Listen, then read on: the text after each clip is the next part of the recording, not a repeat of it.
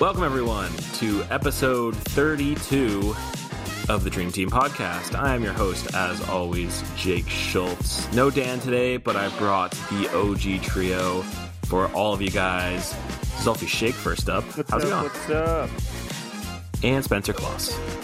What's up, everyone? It's been a while since we've all sat down to actually talk basketball. We did our double feature. It was not supposed to be a double feature.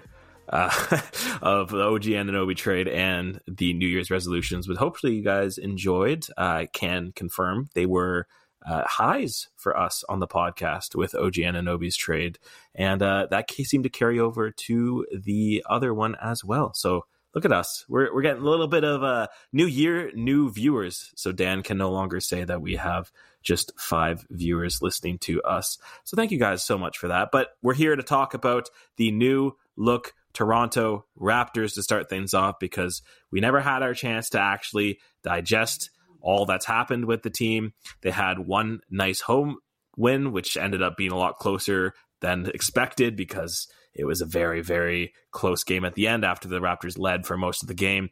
And then they went on a nice 6-game road trip, which they still are currently on.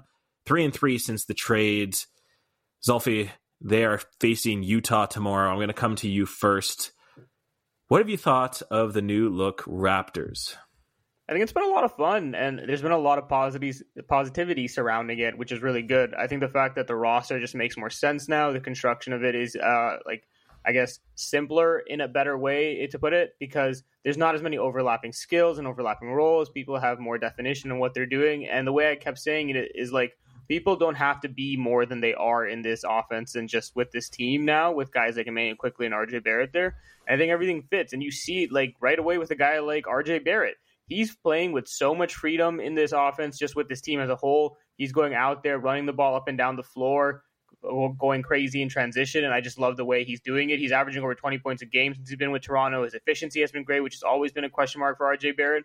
And I just think there's a lot of free-flowingness with this team, that they're kind of doing everything in a fun way again, and it's working for the team. But I'll say that in that they are 3-3, so they haven't won too many games yet. Obviously, some of them were close, and we can get into how those games went down and whatnot.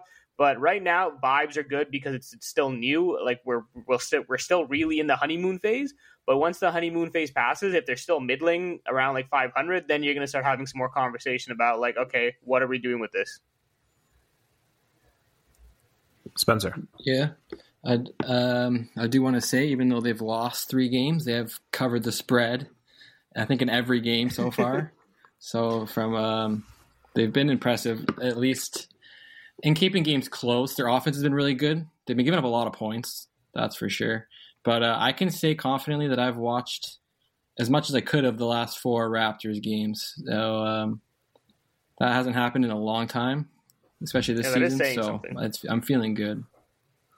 Yeah, I think that you kind of nailed it there towards the end, Spencer, is that this team feels different. And it feels like that honeymoon phase that we're in is a honeymoon phase for a reason, because they're giving us the new additions of RJ Barrett and Emmanuel Quickly are giving us something that we just have not seen from a Raptors team in a long, long time. That's 3-point shooting. That's just fun offensive vibes. And that's 2 guys that can create their own shots, which allow other people their space to open up and show their game to grow. Scotty has had some really good production. I think that placing Dennis Schroeder onto the bench has allowed that bench to feel a lot more deep now as it stands right now with 2 starters out. And we can probably get to that a little bit later with Thad Young coming in and playing center and Garrett Temple checking into games with the injuries, which is really the first time this season that the Raptors have had to deal with injuries. But as just kind of my sort of initial, I'm having fun watching this team play. And I could not say that earlier this year. December was really, really tough to watch. Honestly, it was borderline Tampa time for me watching that team. It was just so you could tell something needed to change. And Masai made that change and brought in 2 guys I think really fit this long-term vision. Yeah, when's the last time we just saw this team losing and we were okay with it for the most part? The Sacramento loss, everyone was you know what? At halftime, you allowed 77 points, and I think everyone, with how late the game was on the West Coast, was you know what? The Raptors are going to lose, whatever. Sacramento's shooting the lights out, whatever, it's going to happen. We're okay with it. But then you saw that team fight back. make it a close game at the end. It was within a possession. They lost by 5, and it was very impressive. It was commendable, quite honestly, by the Raptors. And then you had the Lakers game, and even throughout all the nonsense and all the BS that happened with the foul calls, you were so happy about the fact that the Raptors fought through it all. They were making some insane shots. If the whistle wasn't part of that, they very likely win that game. And the fact that they just didn't hang their heads, that's the biggest thing. This new Raptors team doesn't seem to have as much quit in them as the previous Raptors team did, and that's been so good to see. Again, I'm just going to go back to that right now. That's really important, and that's really good to see, and I think that's what we're all happy about. As the season goes on, it's going to be a little different because you can only have so many moral victories before it starts wearing thin. So for now, it's still positive to get that from the team. Yeah, they look like they care, which is fun to watch. When you see everyone hustling on every play, it's like a lot more fun to watch as a fan because it's just high energy basketball. I know, obviously some of the points they've given up doesn't seem like they're hustling more but they just don't have OG anymore. That's a big loss on defense, and these new guys have actually done a really good job of coming in and just giving it their all on every play on both ends of the floor. Yeah, I think RJ for me has been kind of that one big impression in terms of that, because his transition game, oh my Lord, I didn't think that he was that much of a monster in transition. He just bullies his way down that key. And the thing that I love the most about that is that not only is he forcing things up, because he did a little bit at the beginning, he had a little bit of that tunnel vision, but when he forces down into transition, he's been passing the ball out, and so some really good looks, which gives the team a different depth that they just haven't had in a long, long time. For all the talk about a toxic asset, has there been more of a surprise than RJ Barrett coming in and literally putting up Kawhi Leonard types of efficiency in this first 6 games as a Raptor? Because I don't think there is. No, I think in terms of who's been the most pleasant surprise throughout all of this, I think you could probably chalk it up to it being either RJ Barrett or Dennis Schroeder coming off the bench. But RJ Barrett really takes the cake, especially that conversation coming in. People were saying that he was a throw-in into the trade, could have been salary filler. His contract seems like he's being overrated a little bit, but the fact that he's playing this well, this efficiently, again, he's 23 years old. He's younger than Emmanuel quickly. He's doing this, and he's on a long-term deal right now. If he keeps this kind of efficiency up and builds with this core, that deal is not only going to be a bargain, it's going to be such a great asset for this Raptors team to have. And like you said, in transition, he is thriving. He is reading the game so well. That tunnel vision is going away with every single game and every single possession. I'm describing it as it's creativity through simplicity, because when he goes down the lane, it's okay, do I have an advantage here? Yes, I'm going to go do what I do and be a bully. Do I not have an advantage here? Okay, I'm going to make the right pass out to somebody either trailing on the three-point line or a dump-off pass to somebody in the lane. He is keeping it really simple, but it's providing him options. And that's just something we're seeing him make the most out of. And I think it's worked perfectly that he came from New York and not another team, because the pressures of playing at home in front of your family and friends is quite a bit, to be honest, especially the only team north of the border. But the fact that he had to go through the New York media market, being a 3rd overall pick, and have all that pressure and all that scrutiny playing in Madison Square Garden, I think it's prepared him so well for this moment that he's just taking with so much stride. Yeah, I think to your point, it's probably almost relieving for him to come play in Toronto, which is weird because if he played for 28 other teams, that wouldn't be the case. So it's definitely been a positive, and I think a lot of people are still saying just wait for his bad stretch. Sometimes he has streaks, he looks good, and then he looks bad. But we've seen it before where it's player can get traded to a new team and just have a change of scenario and just develop into a player that he would have never been at the old team. So until I see it, I'm loving it so far. And the bad stretch thing, I understand, and I get he has those down spurts as well. But doesn't every basketball player have a bad stretch? That's part of playing basketball. And that's part of having a downswing in your game. You go through slumps, and I get that sometimes his can be extended periods. But again, part of that has to do with where he was playing, the role he was in, what he was asked to do, and the pressure that he faced. It's so much different. And you raised a really good point. Coming to Toronto, the first thing he was going to get when he arrived here was support from a fan base, because he's a Canadian, because they know that he's young and has potential. A 23-year-old having a slump and having to go through growing pains, to me, isn't that crazy to think about. That's just part of being a young basketball player in my mind. So I'm okay with it when it happens. And I'm sure it will. It's going to happen, of course. But when it happens, I think he's going to be able to grow out of it as well in this environment. Yeah.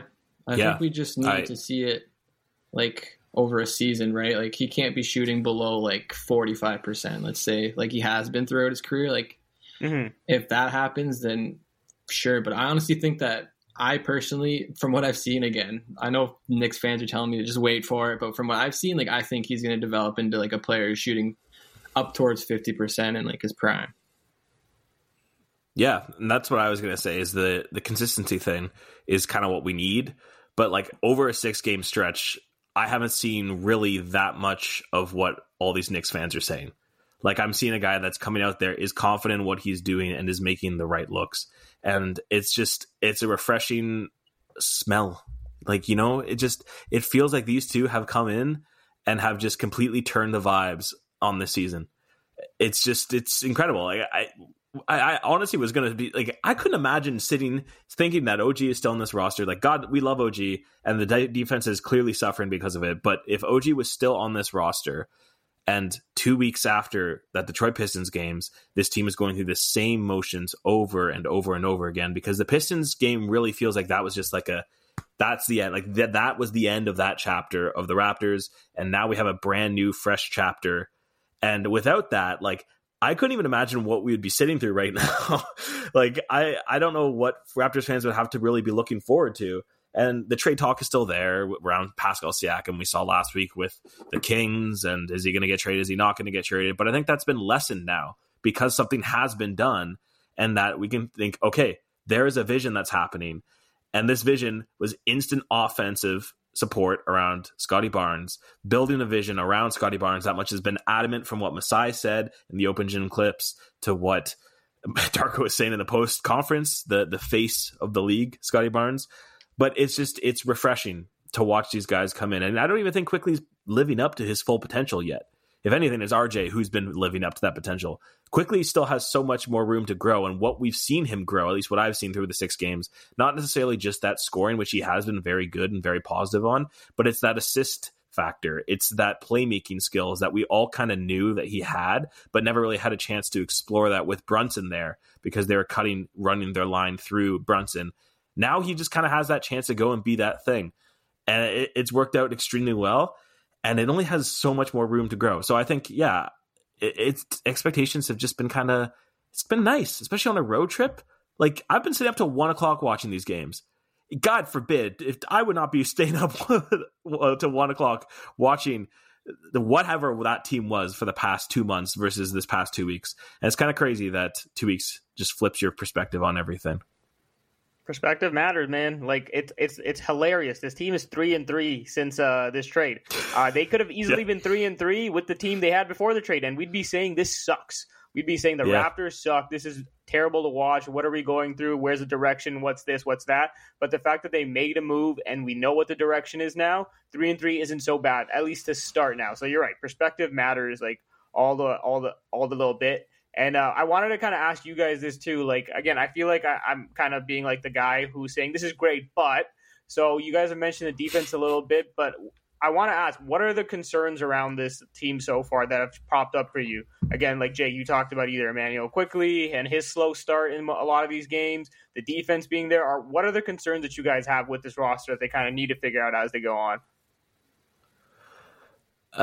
Just on the top of my head, I think that the transition game is something that, like, the transition defense is something that the Raptors have always done extremely well, and it has been lacking a lot more recently. So I think just in general, everything around the defense has been kind of concerning.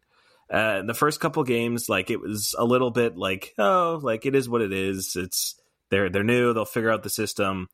But since then, like, the Raptors have not really done the best job at holding their teams to under 120 points. Like, they've done it twice since this trade has happened. Yeah, which is 130 plus, I think, twice, 124 out of the last 6 games, I believe. So they've been bleeding a little bit. And that's the concern when you have that one guy that you've held your hand on for so long being that anchor in OG Anunoby. And it's obvious that Scotty Barnes is being primed to take over that position.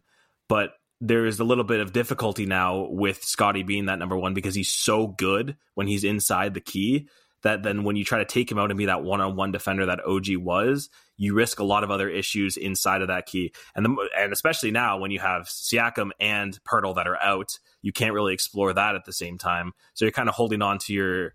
It's a weird... it's a definitely weird thing to see, because the Raptors have been all defense for the past 5 years now. And for them to slowly move away from that and that style, and I think that's a little bit more of Darko's vision as well, is that this share the rock, get the rock moving, get that offensive flowing. It is strange to see them have to shoot out of situations when we could just sit back and watch them grind defense. So I think that's definitely my main concern. Spencer, do you have any other concerns on the top of your head? Yeah, well, obviously inexperience is one, but that's just like a cop-out answer. Like, obviously inexperienced are going to play through that. I think we're going to need more from the, I guess, 8th, 9th, and 10th man off the bench. I think that's really where they still have a big gap. Like, Jonte Porter's been sick, but yeah, he's obviously, if we're relying on Jonte Porter Jr. to be like our strongest piece off the bench other than Schroeder, there's a problem there. So I like McDaniels, Gary Trent needs to get consistent. And I think that's probably their biggest problem, other than the fact that they're going to be missing Pirtle now for at least a couple of weeks, because their defense is going to struggle even more without Pirtle, that's for sure. Because Boucher is a great help defender. He's great at blocking shots when he can come over and help. But like in actual defensive metrics that matter to winning games, Boucher's not going to help us much. So, or I guess even Thad Young. I don't know who's playing in the close of games. I fell asleep the last 2 games, but it's been whoever Thad. is down the stretch, it's just not going to cut it. Shout out Thaddeus Young, coming off He's of been good. Literally strains of DNPs, just always ready, that vet is. No, I agree, though. Like, they do need a bit more production towards the end of the bench, but their start of their bench is so good now when they have their normal rotations. Like, if you have Siakam and Pirtle in there, you've had Gary, who has looked more recently than not very good off of the bench, which is what you need, that spark plug off the bench. And Dennis Schroeder, in a role that we all know him to be good as that 6th man. I think when they have the rotations, that it will look a little bit better, because then they're not throwing out Garrett Temple or Thad Young every single night, even though I think Thad Young, you could start playing him a bit more. Like, he's looked serviceable, and not even that, like, he's got some heart to him. But yeah, it's an interesting thing for sure. Yeah. It just kind of shows what Pirtle's been like defensively, eh? Yeah. Like, everyone gives him all the flack, and now everyone misses him. It's not even just like the defense itself. It's the fact that like he is just like a body that's always going to be out there in the right spots doing the right things. Like, he creates so many advantages for this Raptors offensively just by the screens that he set on ball and off ball. He is always a willing passer. I think it was the beginning of that Lakers game where Jack Armstrong on the broadcast kept saying that, like, the ball is sticky. It's sticking. They're not moving it the same. This is a team that averages nearly 30 assists a game, and they had, like, 6, I believe, after the first, like, 12 to 24 minutes, because they just weren't moving the ball the same. And Jakob Poeltl is so instrumental in that, because his, like, passes off the elbow, him making his reads off to people, like, making back cuts and stuff.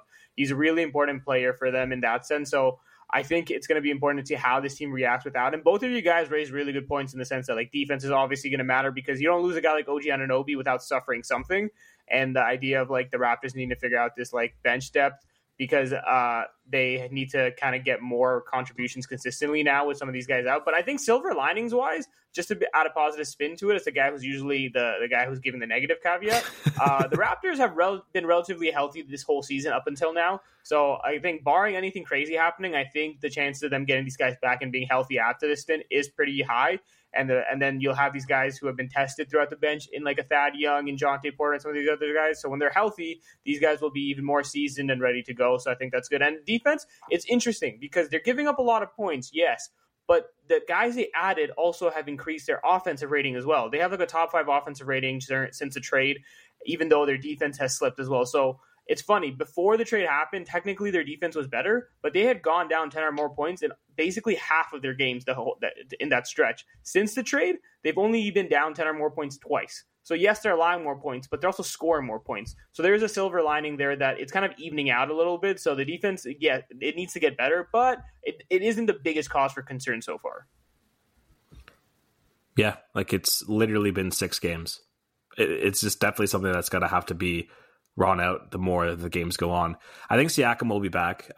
It seems like just kind of a stinger. I think hopefully he'll be back, and his presence, like regardless of how gutsy the performance was against the Clippers, I feel like it kind of shows just how much Siakam means to that team. And this is me kind of wanting to transition to what we see happening with Siakam in the next month or so, because we see all the rumors, like they're not stopping, but like it is definitely still there. Like there's so much smoke that it's got to be a flame. At what point are we going to sit here and make a decision on what Pascal Siakam is going to be with the Toronto Raptors? I want to make us all, as it is now, the time of recording, January 11th, we're going to stamp our official what we expect to happen in February. Okay, so we're all making our official decisions that if Pascal Siakam will be traded, stayed without an extension, or will get an extension by free agency. And Zolfi, I'm going to go to you first. Pascal Siakam, what is his future? Oh, I hate this because this is so dependent on the market and what people are willing to offer. But I will say that Pascal Siakam will be signed to a max extension by the Toronto Raptors come February. And I think the main reason why is two things. One, Pascal Siakam doesn't want to take a discount, nor should he want to. It's his prerogative. He can do what he wants. The fact that there's this conversation about, like, is he going to take a 3-year deal? Is he going to give a hometown discount? I just don't think any of those points matter to him. He's a guy who was a 27th overall pick. He's been an all-NBA player, a great underdog story. Go make your money, do what you want. And the other part is, equally stubborn in this situation is Masai Ujiri. He doesn't want to get fleeced in the trade. He doesn't want to take less for a guy, even though he's on an expiring deal. So if Masai isn't willing to take a sunk cost trade and Pascal isn't willing to take less than a max deal, you're kind of left with either somebody comes around and offers you something because they're desperate, maybe a Warriors who have been struggling like crazy lately. They're like, you know what, we need to change. Let's give the Raptors whatever they want to get Pascal Siakam. I think that's less likely than just the Raptors ponying up, paying Pascal Siakam, giving him what he deserves, and then evaluating it maybe a season from now in terms of what the financial implications are, and then making a trade off of that. So I'm going to go with the side of they sign him because, hell, he could just be really good like he has been, and this team starts doing better as well. There is that side of it too. Okay, so that's one for a max extension. Spencer, what do you have? Well, my real answer is I have no idea, but my don't you got to think on the top of your head. Answer my don't make Jig mad answer is I don't know. He gets traded. Okay, who's he get traded to? Who's he get traded to? To the Mavericks? That's your don't make Jake mad answer? Is to the Dallas Mavericks. Okay. Okay, what would you want back from the Mavericks in that kind of a trade? Yeah. Oh, God. Honestly, they don't really have anything. That's my biggest flaw to the trade. Hey, man, I just think they are going to be I just think they're the most they're going to be the most desperate team when they come to the trade deadline. That's just what I think. Them or the Warriors, I think, are the two most likely teams that are going to be really desperate. But honestly, I'm pretty sure I know what Jake's going to say as well. So I wanted to give a different answer because I'm honestly pretty 50-50 on it. So I could make and hear a strong argument for both sides. I do. Before Jake goes, I just have to say, Dallas Mavericks have a bit of like little something in the treasure chest. You have Canadian Omax, Olivier Max's Prosser. He was actually in town yesterday with the G League balling out. He had 18 in the first half, 22 for the game, 3 straight games with 20-plus points for them. Montreal kid, man. I'll take Omax in a trade, bring another Canadian out here. I wouldn't want him as the only person in a trade, but they got a little something. Let me look at the roster. Is that just because you went and watched Omax yesterday that you think that? No, I just think he's been good overall. He's a physical body. Did I watch him? Yes. And does that help me have an opinion on him? Absolutely. But I just wanted him to get some Canadian content. I thought you were going to say the other Canadian on that team. Dwight Powell? Yeah, no, thank you. I'm okay. Hey, the Raptors need a center. The Raptors need a lot of things. Doesn't mean you need to go get Dwight Powell. What's with the Dwight Powell hate? Come on, man. He's not bad, but like, what does he do better than any of the guys you already have on this team? Play. What?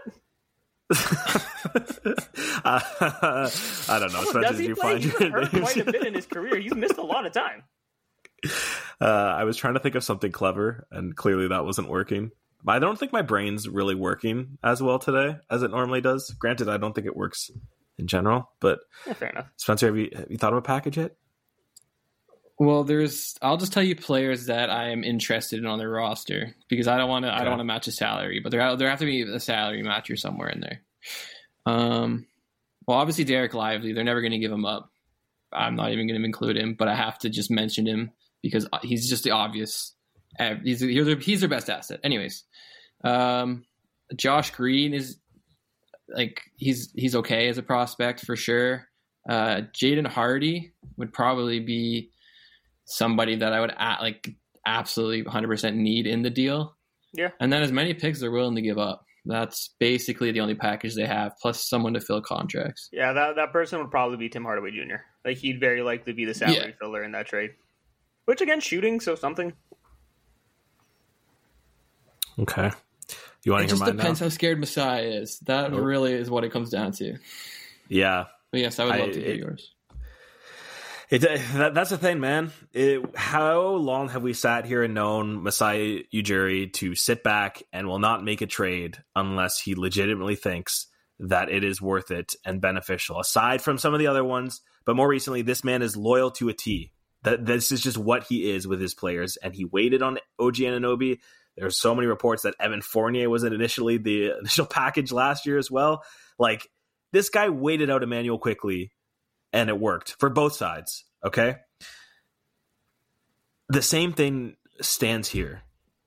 Everything that I'm seeing from people in the media are putting Pascal Siakam for just like some other random people, random pieces, and they're just like, yeah, that's enough. Like, it's just Pascal Siakam. Like, oh, but then when he goes on an American team, then all of a sudden, oh, it's Pascal Siakam. Like, we're in business now. But I think that that's kind of the same thing here. Like, I don't see too many packages out there that, at least, again, this is just me reading the tea leaves. Like, I just can't put together a package in my head that is fully as enticing that I think is going to instantly upgrade this roster that is available. Like, Keegan Murray, 10 times out of 10, yes, I will take Keegan Murray, but he's not available. Like, we all know that he's just not going to be on the table. Why? Because the Kings have basically said he's not on the table. If Malik Monk isn't on the table, like, you're not getting Keegan Murray. And for that reason alone, like, you just need to extend Pascal. You need to keep him. You can't let him walk. And I understand, like, you want to control your own destiny. You want to do your own thing. Sure, I'm all for that. But at the same time, like, he clearly wants to be here. One, to make the most money. Two, he's been adamant saying that he loves Canada. He loves Toronto. He's only been here. Like, this is the place that he knows. He wants to stay here. And why let someone go that A, wants to be here, B, has put up insanely efficient numbers this year? Like, he's in the top 10 in efficiency with true shoot. Like, he has been ridiculously lights out since we've seen him, since everyone started being like, why is he not getting the ball more? Why is he not getting the ball more? And Darko slowly started working him back into the system. He's so dominant in the paint. He adds such a flair in transition game that was not there last night because the Raptors tried to run against the Clippers and it just would not work without Pascal Siakam. And this season is basically like, given the slow start, I don't want to say it's a write-off, but like, we're looking at playing at best. If you keep Pascal Siakam, I'm with Zolfi. You get a chance to evaluate this whole rest of the season. You have asset management where you're not losing Siakam for nothing. And then you take next year as a, let's figure the money out, or let's get Pascal, let's see what the trades offer then, because you have Pascal under contract and he's not pulling out or not committing, which we saw with the Suns rumors, with the Kings rumors. And it just ultimately, I think it's just the best for everything, because where else are you going to keep getting this offensive efficiency when you don't have one of the best pure offensive in key shooters that I've seen right this year in Pascal Siakam? Like, people aren't talking about how good he's been this year. Genuinely, he's been tremendous. And I don't want to see that go. So I think they extend him. I got the max extension by that time. I have a hot take for you. Let's hear it. Pascal Siakam is a top 5 ISO scorer for forwards in the league. I mean, that's so random, but I don't know if I can disagree with that. It's hard to say it's a hot take as Raptors fans, because like, we probably do agree with that. I've been seeing a lot of conversation about like where he ranks in terms of power forwards in the NBA right now, and he's definitely top 5 as far as I see. I don't see too many other guys ahead of him, like in terms of like the power forward spot. Obviously, you have like a guy like Giannis. You can have conversations about like okay, Anthony Davis and Giannis are probably ahead of him. guys after that, like Cat and maybe a couple others, you can have a conversation around. But Pascal Siakam has been as good as anybody else. Paolo Banchero has been awesome, but I'd still say Pascal Siakam's in that conversation.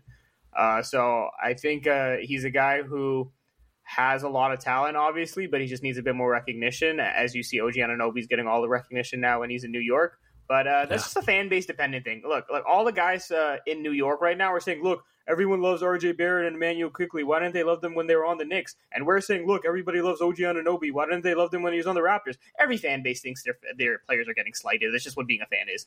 So I think Pascal Siakam's a good player. People know it. It's the reason why the offers haven't been great is just because he's an expiring deal. Like, why would the Kings include Keegan Murray if they don't have a guarantee from Pascal Siakam that he's going to stay? And all the reporting is Pascal Siakam's let them know that he's not going to stay and he's going to test free agency, very likely. So until that's sorted out, the deals aren't going to be that great. So again, either A, Masai swallows his pride and decides that I'm going to move on from Pascal Siakam to kind of just change the direction of this team, or B, he sticks to his guns and is like, I'm not trading this all-NBA player that we've raised in this city unless it's worth it for me. And the only way that's probably going to happen is if he extends him first. So I think like he has to kind of decide there which one is it, and the practical decision is probably B. It's going to be an interesting month. I think that the trade rumors are just going to constantly be spreading, like splicing their way throughout the NBA as we get closer, because he's probably the one name, like the biggest name on the trade market. I'm trying to think. Malcolm Brogdon's also on there, but I wouldn't say he's on the same level, even though he would be a really nice. Yeah. But like, yeah. also at the same time, like DeJounte Murray and Zach LaVine, they're not on the level of Pascal Siakam. Like, and I'll go to dying to say that he is, quite frankly, like the best player on the market. I'm sorry, Zach LaVine does not move the needle for me. It's a weird conversation to have. They're very different players. I think Zach LaVine is a really, really good player. Of course, they're very different in that sense. What I'll say to you is that like Pascal Siakam is the player that will move the needle the most for teams that need it. So we can have a separate conversation a different day about who's better than Zach LaVine and Pascal Siakam. But the teams that would trade for Pascal Siakam are teams that need Pascal Siakam versus like people wanting Zach LaVine, other than maybe like the Lakers don't really need him. Like the Warriors and Kings you mentioned, those guys could use a Pascal Siakam really badly. Indiana Pacers could use Pascal Siakam really badly. So I think he would just like make the most of a jump for those teams. That's why his value will probably be higher. But again, probably not as high as it would be if he was on like a long-term deal. Do we want to get to Darko's comments quickly before we move on to fast break? Hell yeah. So we've been kind of avoiding it the whole game. We've kind of put some teasing to it. But Darko Rajakovic was in the news after Tuesday night, after a tough loss to the Los Angeles Lakers, a really, really entertaining game that was overseen by everyone's favorite ref in Toronto, Ben Taylor, which if you don't know that name by now, Fred VanVleet called him out last year and got a $30,000 fine for saying that he had a vendetta against him. That was because every time that Ben Taylor seemingly played Fred VanVleet, he gave him a technical foul. So it felt like it was personal and took it to the media to say so. Darko Rajakovic did the same thing at the end of that game, calling out the referees and their atrocious refereeing in the last 5 minutes. Let me just read some of these quotes here. That's outrageous.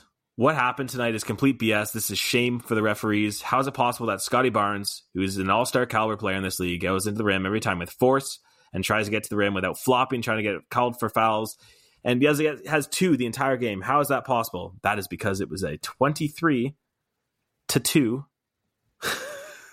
in the fourth quarter free throw advantage. Continues to go, saying they just had to win tonight. If that's the case, just let us know so we don't show up and give them the win. Just give them the win. It was absolutely not fair. He stormed off. He was the most angry European man I've ever seen in my life, and I've grown up with two European families. My dad and my mom's Italian and German, so I've seen some angry Europeans. That was honestly incredible. He got fined $25,000. Yep. So $5,000 less than Fred VanVleet, which I'm a little surprised by. Surely is going to get covered by MLSE and Masai Ujiri. I'm not saying it is going to, but it probably will be. Is this just like the most uniting moment for Raptors fans with Darko Rajakovic? Because he, for a while there, was kind of being like, I'm not really getting the vision. I don't really know why this guy was hired. He's a pushback. He's a layback. He sits there and he just lets everyone do what he does. He coddles his players. And now you see this. So what do we all make of Mr. Darko in the past month or so, all culminating with that moment at the press? Spencer, I'll let you go first because I have a lot to say. So first of all, I just wanted to shout out Darko for still saying thank you to Doug Smith after the question. Such a polite gentleman. As he looked like he wanted to kill everybody in the room. But I will let Zolfi handle most of the stuff pertaining to Darko and the Lakers. I just want to say that I think this team fits his vision a lot better. And I think you've seen a better coach team because of the pieces that he now has to work with. He wants a lot of ball movement, a lot of player movement. I think that Emmanuel Quickley and RJ Barrett are both improvements over OG in that department.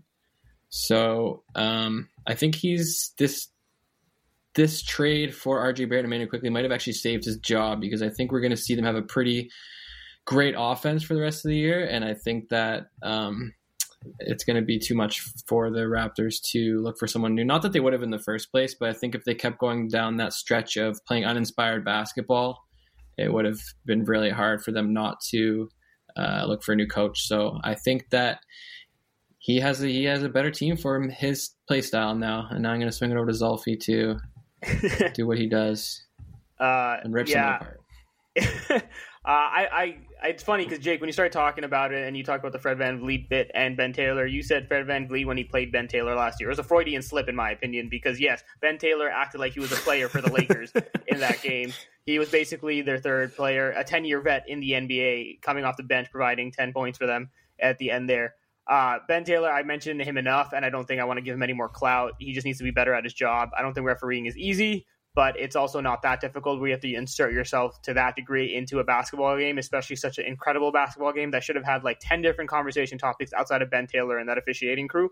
But in terms of Darko's on-court fit, before I get to like the rant that he had, I think he's been awesome since this trade, like Spencer said.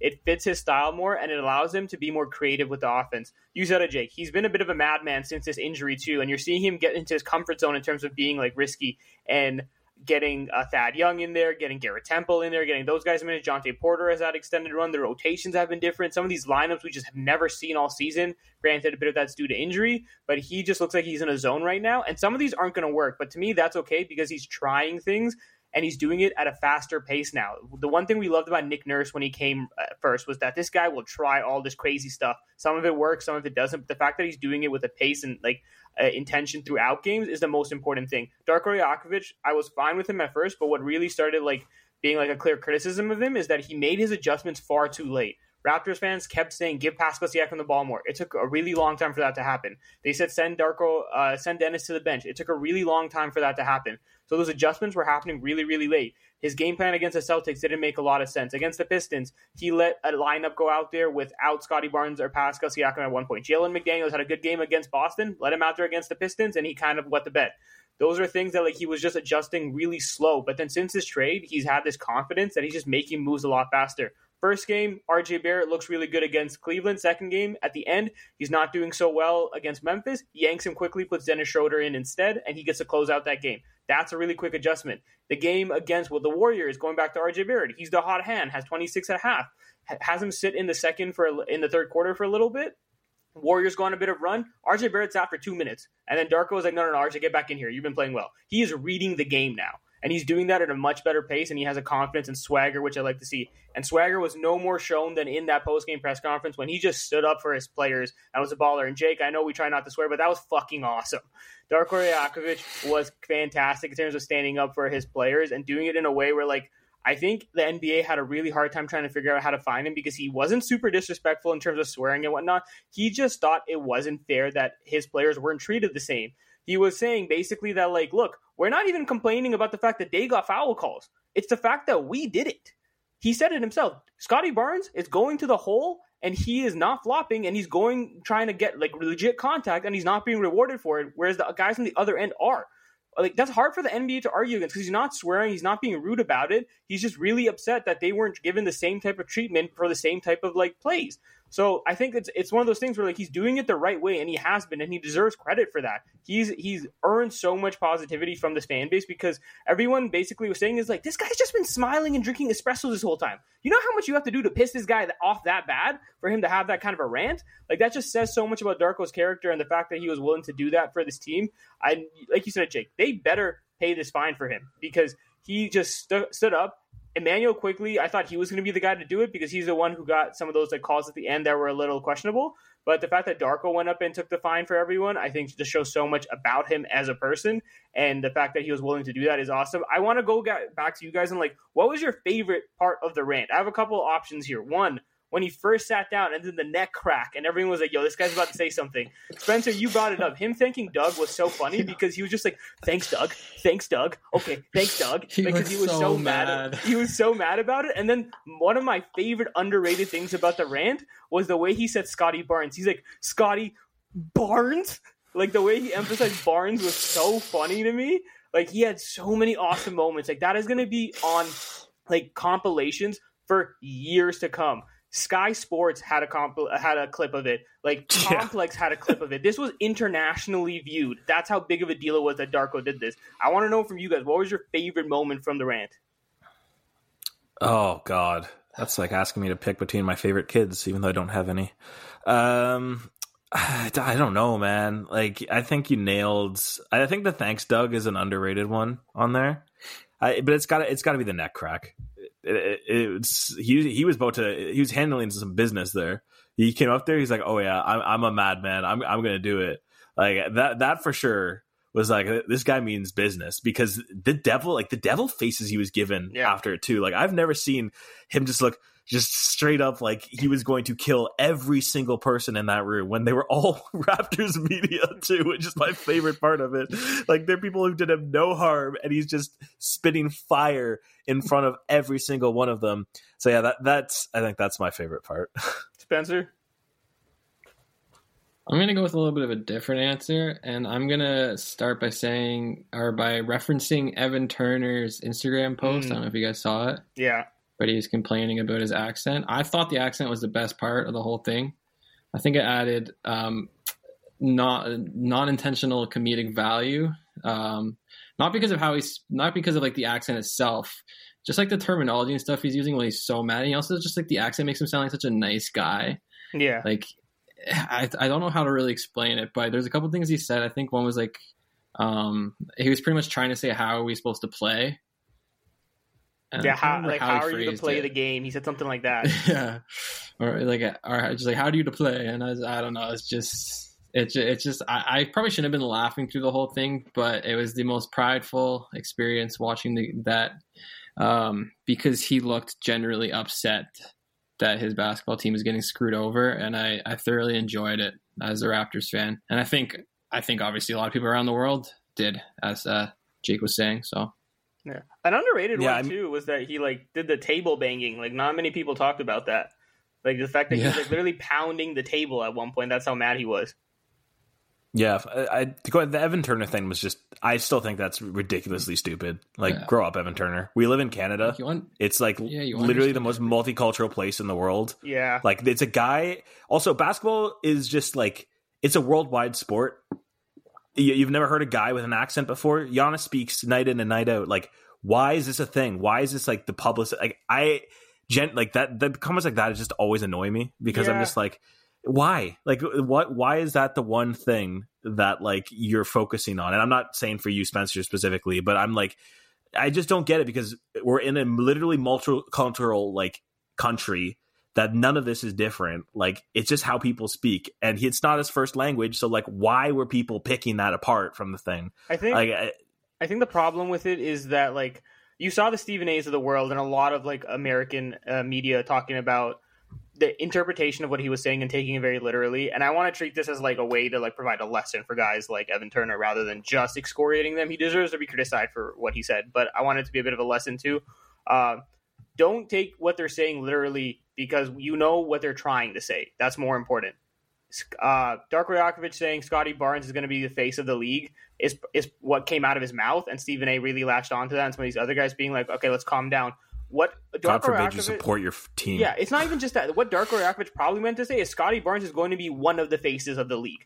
That's probably what he meant to say, but he's just he it's not his first language, like you guys mentioned. And I learned something, and this is a bit of a random aside, but like when I was at the University of Waterloo, I did a lot of like interview prep for international students. I helped them with the resumes, I helped them for job seeking, and one of the things that I learned first, that like just because it's a second language and they're not writing things the best way possible doesn't mean you can't understand what they're meaning to say. What their intentions are more important. If you can understand what somebody's saying, even though their language isn't being translated directly as accurately as possible, that's more important. And it's the same thing here for Darko Rajakovic. You know what he means. You know what he's trying to say. That is more important than how it's exactly coming out of his mouth, especially for somebody where it's second language. So I want this to be a lesson for these guys that like, don't take everything so literally. Just understand where a guy's message is coming from, and it'll take you a lot further, especially in a game that's growing beyond just North America. Yeah, you can understand everything. Preach, Sophie. Yeah, also, I know. Though you were going to teach him a lesson. I will criticize him because I honestly probably think Evan Turner didn't know what he was saying because But anyways, he's not the brightest bulb in the box. But anyways, yeah. Shout out Darko, man. Shout out Darko. I think it's a unity point for this team. Yeah. And you saw it with Quickly in his farewell post to the Knicks that he's saying that there's a culture here that he like hasn't felt a part of. And I think that culture has both been grown from Darko, his bike riding like Ted Lasso, putting the team out on there and bringing these new guys in. And I think it's a perfect concoction of something that I'm really excited for the Raptors to grow on as this goes on. Like, I'm looking forward for game to game for this Raptors team to play. And I'm counting down the days for them to play the Celtics on Monday because I think Scotiabank Arena is going to be rocking with the way that this Raptors team has played. And I get it. They're 15-23. Okay. They still have a negative record. Like, they're very far below 500, but I want to see what they do. So we're excited. Shout out Darko Rajakovic. Let's get to fast break and let's cover some of these things here because a lot has happened in the NBA. So we'll go kind of rapid fire with all of these. Ja Morant, Zulfi, our bet is voided. I don't know about that. After look, no. After it should be actually. I've had a lot of my bets voided in past. Okay, Ja Morant, after looking like he was going to bring the Grizzlies back from the dead, suffered a shoulder injury in practice this past weekend and was shockingly ruled out for this season. He has undergone shoulder surgery. Marcus Smart doesn't get any better for the Grizzlies. Dislocated his finger, out for 6 weeks, could be more. He played through that also to an upset win, I might add, and he was draining threes with the dislocated finger. He looked like a boss. Just a tough season for the Grizzlies. I feel for their fans, man. All the hope with them being, was it the number 1 seed or the number 2 seed last year? I think they were the number 2, I believe. They were the number 2 seed, right? So from going from that to all the stuff with Ja Morant and the offseason, for him to come back, for the team to rally around Ja, and for it to be like clearly like this team like was trying to build something, and now they're just out of it again. Just sucks. I wish it didn't have to happen like that. Hey, they did win 2 nights ago against the Mavericks without Morant, so don't void your bet too quickly. I will void my bet. I'm throwing the mulligan in there, and then I'm like clearing everything that was in the way of it as well. Like, no, the bet's not happening, Zulfi. I'm sorry. Admit you were gonna lose both bets to me. You were nervous. You even texted me saying you were a little nervous after our bet. It on the pod too that I was slightly nervous, but look, Memphis, treat this like the Warriors did post-champion. Was it post-championship? No, pre-championship. That injury-riddled season for them, where like Steph broke his wrist or whatever it was. It was pre-championship. Yeah, it was the year before. Yeah. So treat it the same way. You guys are probably going to get a really high lottery pick, like Alexandre Sarr, I believe, the French kid. Got another French kid who's a freak. What's going on in France, man? Yeah, oh my God. He's probably somebody they should be targeting because he's a big man. He can be the 5 of the future for them. So I think if you kind of just treat the season like that, get a really high lottery pick, come back next season reloaded, hopefully healthy, with some continuity on this team, I think they can be a lot of fun next year. But yeah, this season's pretty much a wash now at this point. Moving back to Warriors, you gave me a good transition point there. Draymond Green has been cleared to return after he was suspended for the altercation with Yusuf Nurkic, punched him in the face. He put out a podcast because, of course, he did. That was his return to the game. Put out a podcast, quite a kind of emotional podcast. I listened to the thing. I was writing up an article on it. I was talking about how much he resented everything that happened. He apologized to both Gobert for the headlock that he did and Nurkic. He took full accountability, apologized for his teammates, for Steph Curry, Steve Kerr. They talked about that he went to Steve Kerr. They hanged out on the lawn and they cried together. And I was like, oh man, just a really like, people are reading it two different ways, but it seems like Draymond Green is working his way back up into the lineups as the antics. He's going to cut them out. Over under 5 games before Draymond Green does something stupid again. Oh God, now that's a bet. You know what? I'll take the over. I'll give him the benefit of the doubt, even though he's done absolutely nothing to deserve it. But it's just one of those things where I'm doing it purely out of hope. I hope he can be a guy who kind of has it together. I want Draymond Green to follow the mantra of like, what have you done for me lately? And kind of use that to spark himself and this team a little bit. Draymond Green, don't act like the 4-time champion who's been here, who's probably going to be in the Hall of Fame. Act like you're just a new guy on the team trying to make an impression and trying to get back to being a winning player. And hopefully that does a lot for him, because lately all you've done, Draymond, is negatively impact this team. So go back to being a positive player, go back to helping his team win games, and no one's going to really be talking about this drama when you come end of season if you guys are doing well. When is he going to start playing again? It hasn't officially been said, but he's been back with the team practicing, and they're putting him on like some workout regimen, I think, to work him up to game speed. But he's still doing his counseling as well, which is you always love to hear that. Shape? Yeah, in fairness, he missed like 10 games, so I guess like it's hard for him. You do have to work him up. Yeah, not everyone can come out John Morant style and hit buzzer beaters. If he didn't stay in shape, I gotta take the under. It doesn't sound like a changed man to me. Under 5. Yeah, I'll go over. I kind of want to believe him. Like, he is doing harm to the organization. Like, on an already pretty tumultuous season for the Warriors, like, this doesn't help. No. And he did sound very remorseful. And I would like to believe that, especially when he's coming out there and speaking so highly on him going to counseling and how he needed this, and him talking about how all these people, like we saw when he was put into this indefinite suspension, that people were like, I hope he gets help. And he like reflected on that, saying like he didn't really think about that until like he thought about what he was actually doing. So I want to believe that he's a changed man. Have we seen a lot happen from him? Yes, but everyone can change. Like, I hope that Draymond is part of that, because the Warriors kind of need it. And this season, like, also their fans, I kind of want to say, these fans suck, man. Booing this team. What are you doing? They have won 4 championships in the past like 10 years. What is wrong with you? Why? What are you entitled? Like, yes. Oh my God. That's exactly what it is. Just sitting, you can't. I want Steph Curry. If you're gonna boo because that this team is like underperforming, even though they're hovering around 500, like, grow up. You won a championship 2 seasons ago. Hey man, high expectations. I guess. Booing Klay Thompson is wild. Did you even see his reaction? He's like, I don't care, and I don't blame him for not caring because yeah. It's one of the only times Klay Thompson wouldn't seem corny if he did the 4 rings thing.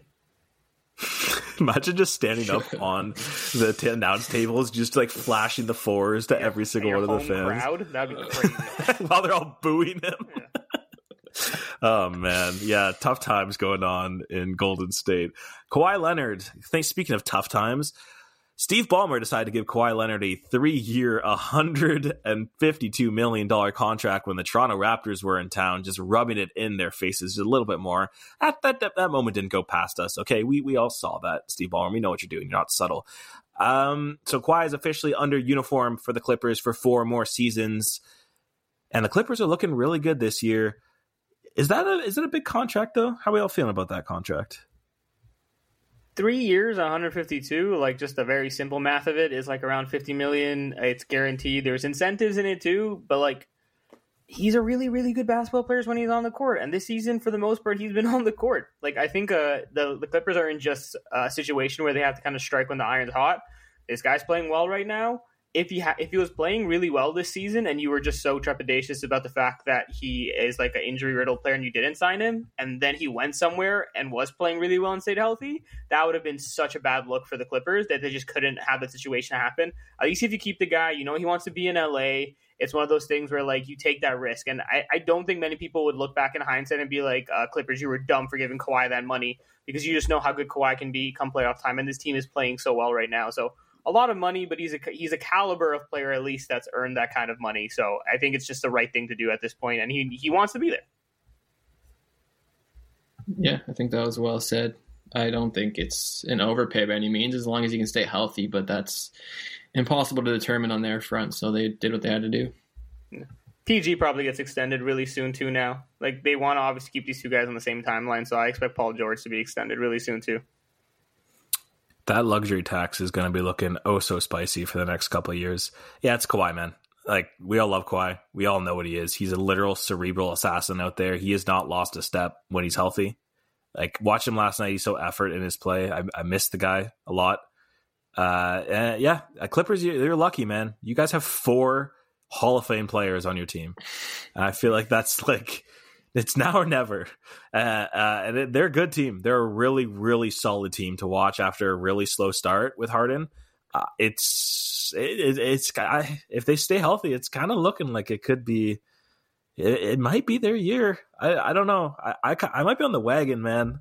They just have solid front to back, and they have really good bench pieces that are not asked to do too much. And I just, from my brief time watching them this season, I like him. I like him a lot. So you're lucky you got the Claw on your team. Enjoy him, because he's retiring a Raptor. Talk about hot takes. Damn. No, he's retiring a Raptor. He's going to get his jersey hung in the Raptor. He's going to be the first Raptor to get his jersey hung. Okay, now you're just going way too far. Move on to the next topic.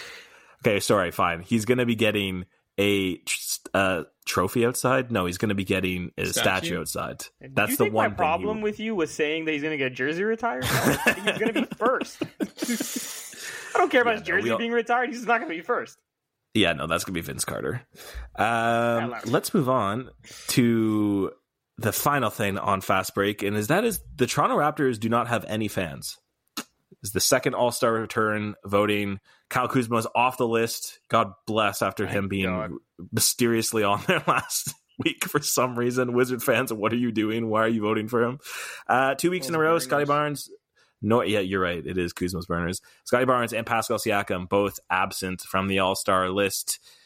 Now, the fan voting is not the whole thing. This is also just the starters, so there is still a chance, but it is looking very bleak for both Scotty and Pascal to be a starter for the All-Star game. I've been voting. I don't know about you guys, but it hasn't been helping. I want to talk to New York fans and Toronto fans at the same time.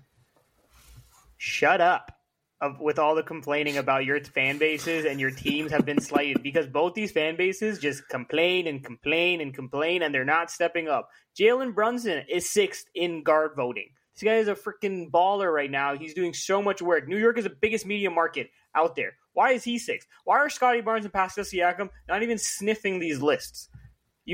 Everything I've seen since this trade has happened is New York talking about how their team and their players get slighted. Toronto talking about how their team doesn't get enough love and attention being north of the border. Doesn't seem like any of the fans are doing their part for both these major North American cities. So really, stop the complaining if you're not going to step up for your players, because I don't want to hear it then. It's one of those things where I say, if you're going to vote, you get a say. If you're not voting and not putting your money where your mouth is, I don't really want to hear what you have to say then.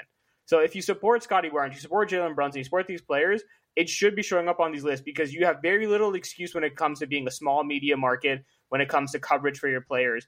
All eyes are on these guys a lot of the time. So you guys need to do what you can to get them in. Vote like crazy. Scotty Barnes, I don't think he's going to get voted in as an all-star, because being a starter with some of the guys ahead of him is going to be really hard. But the fact of the matter is getting his name on this list is going to be how coaches pay attention to him and how they're going to take recognition of him, how he might be above a guy like a Kristaps Porzingis or like a Paolo Banchero and some of these other guys who are going to be potentially competing with to get a reserve spot. So if his name's not there at all, he's not going to be top of mind. So I don't care if Scotty Barnes is not going to start. Vote for him anyways. this is how we get Scotty Barnes into the All-Star game. Every single person that has watched Darko Rajakovic's rant has heard his name, has heard Scotty Barnes is an All-Star over and over in their head. If every single person that watched that voted for Scotty Barnes once, Scotty Barnes would be the clear-cut number one starter for the All-Star game. Get this man into the All-Star game. They got Fred VanVleet was in the All-Star game 2 years ago and was on the top of the voting charts. Pascal Siakam was on the charts the entire time last year. Scotty Barnes deserves to be on this list. You can have your conversation about Pascal Siakam. We all love Pascal Siakam. Scotty Barnes, why the hell is he not on this list? It is absolute blasphemy that he's not even in the top 10 or sniffing it, because he's putting up better numbers than half these guys. I don't care record-wise what it says. You have an entire country watching this guy play, and whether it's that people just have checked out of the Raptors or still think that they have the perception of this is a bad team from the past couple months and that no one just really cares, but like either stop crying like Zolfi said and go vote and get it done, or just like shut up, because that's all I'm seeing is like, oh, he's not getting it. But clearly people aren't voting enough to get him into the game. Just go vote him. It's not that hard. Either vote for him or don't vote for him, or stop crying about it because it's everywhere I see on my timeline. The numbers piss me off more when I look at them, because like look at number 10 on the guards and front court list in the Eastern Conference, like barely 300,000 votes. You have a country of 30 million people. The city of Toronto alone has like 2 million people. You can't get 300,000 votes for Scotty Barnes, especially when there's like triple vote days. Like the math of that just makes zero sense to me. Like, where is the fan base in this city? This country. There's international fans for the Toronto Raptors because Canada is such a multicultural country and diverse. Where the heck are these fans, and why aren't they voting? I don't understand. I wish they released the whole list, because I want to know exactly where Scotty Barnes is. I feel like it has to be close to 10. It baffles my mind. Scotty Barnes should be an All-Star. Go vote for him, or like I'm gonna cry because. The argument that, like, oh, they're a bad team right now, and that's why we're not voting for him, I find that stupid as well. Hey, I don't care. You know what the only things bad teams have to look forward to? Their best players being recognized. Yeah, that's back in the day, Chris Bosh during these crappy teams was one of the only things fans in Toronto were excited about, because they got to vote for him to be an All-Star. Do the same thing here. Whether this team is crappy or not, vote your best players in. Let them get some recognition than if they're a crappy team. Like, the Charlotte Hornets are crappy, and if LaMelo Ball was healthy, they'd probably be just... all they'd be hoping for is that he can be an All-Star, because that's all they have to root for. Same thing here. Whether the Raptors are good or not, have something to root for in Scotty Barnes and Pascal Siakam trying to be All-Stars. But LaMelo Ball is on the list too. That's the thing that blows my mind even more, is that the fans are still voting him in regardless. Like, there's just no loyalty to voting their guys in this year, and it's crazy. Like, this used to be every year. Kyle and DeMar, they were always on there, whether they were starting or reserves. Like, they were always got the recognition. Then it was Kawhi, Siakam, Kyle. Then it was Fred VanVleet and Siakam. And then now it's no. When the Raptors have like their most promising prospect in God knows how long, and he's putting up career numbers and better than most of the guys on the list, let's not vote him. Why not? So go vote for Pascal Siakam, please, so I can stop crying, because I have been voting every day. Twice. I got my burners going. I got my multiple Twitter burners that Zolfi has set up for me going. Why are you putting me into this? Because I have to backtrack it. I can't say I have the burners on my own. Yeah. Anyways, I think that's going to wrap it up for the podcast, boys. How are you feeling on that? Good therapy session. Feeling good, but also feeling bad, because Scotty Barnes is going to be an All-Star. Thank you, Darko. Scotty Barnes is going to be the face of this league. I appreciate that, Darko Rajakovic. That's going to wrap it up for the podcast today. If you guys did enjoy what you liked and heard, please consider following us on Apple, Spotify, wherever you get your podcast. Give us 5 stars. Give us a review if you liked it. If you didn't like it, tell us why in the comments. We would like a review every once in a while. You can follow us at Dream_Team_Pod on Twitter or X, and you can follow us at Dream_Team_Pod on Instagram, and you can follow me at Jake_Schultz6 on Twitter. Zolfi, where can they find you? At Zolfi_Sheikh, ZULFI_SHEIKH on Twitter, on Instagram. Got stuff on Sportsnet, got stuff on Raptors Republic. Check it all out. Talk about people deserving some love. I did a little optional on Marquise Noel following the last 905 game. He's actually surprisingly leading the next up game vote, which is like the G League All-Star game. So if we can vote in our G League All-Stars, let's vote in our actual NBA All-Stars as well. Spencer. You can find me at Spencer_Kloss, CLOSS. I'm going to be tweeting every day. Or not tweeting every day. What am I talking about? Voting every day for Scotty Barnes. Vote him in. Do both. It's like, you could do both. I don't know if that's necessarily enticing for people to follow No you. promises on the tweets. I will vote, though. All right, that's going to do it. Go vote Scotty Barnes, and we'll catch you guys next week. Peace.